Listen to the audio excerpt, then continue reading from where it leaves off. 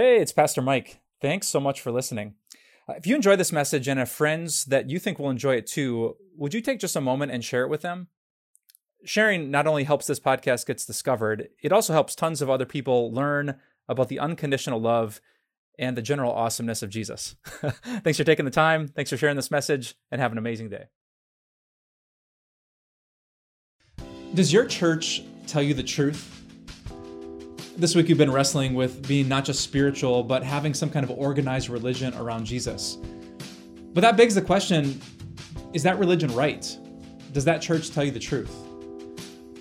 When I ask those questions, I think about John Vasconcellos, an American politician who lived and worked in California for many years. Unfortunately, John was raised in a church that did not tell him the truth. All it said to him was that he was a sinner who was rotten and corrupt and deserving of hell, and he probably would never get better. And stifled by that, John had zero self-esteem, zero hope, zero joy, until he ran into a person who told him something different.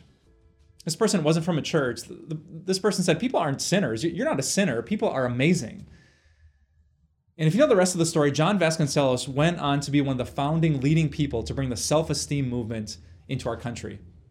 The country followed John's beliefs and his practices, and they were all shaped out of this corrupt view of church that all churches tell you is that you're wrong, you're sinful, you're corrupt, and you're rotten.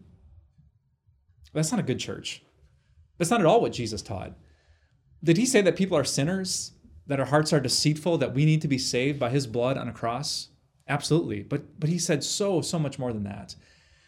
And so as you're thinking about finding a church, and maybe for some of you reconnecting to a church for the first time in a long time, I want you to look for two things, the two truths your church needs to tell you.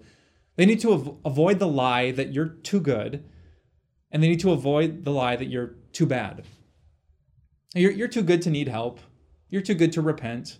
You're too good to be in spiritual danger. You're too good to confess that. You and God can probably figure that and fix that out on your own with just a prayer or two. No, you need a church that tells you sin is serious. Your heart is troubled. You need a community to help you. But unlike John, you also need a church that avoids the lie that says you're too bad. You're too bad to be loved. You're too bad for God to be with you. You're too bad to be forgiven or saved. You're too bad to confess that in a place like this. People would be disgusted. I want you to find a church that gets right in the middle, right in that sweet spot where Jesus wants you. I think about some of Jesus' opening words in the Gospel of Mark. It says in Mark chapter 1, Jesus went proclaiming the good news of God. The time has come, he said. The kingdom of God has come near. Repent and believe the good news. You hear those two things? Repent. Like your sins are serious. You're not too good to repent, but believe the good news. You're not too good, or too bad rather, to have something really good in your heart, to know that Jesus is your Savior, that he's the one who rescues and redeems you from all of your sins. So this week, I pray you live in that sweet spot. And as many of you search out for that church community for the first time, I pray that you would find it, a church that calls you to repentance, but then leaves you with the great news of Jesus Christ. Let's pray. Jesus, thank you for telling us hard things.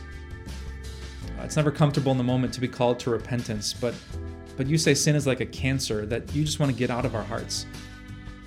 But I thank you even more, Jesus, for the good news. That when we repent, when we come to you with open hands, that you forgive and you cleanse and you save. You don't just give us a second chance. Instead, you say it's finished.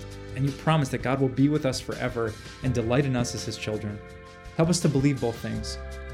And I pray for every church, God, that we would specialize in those two things, that people would not be pushed away from toxic religion, but find something beautiful to pursue week after week and year after year.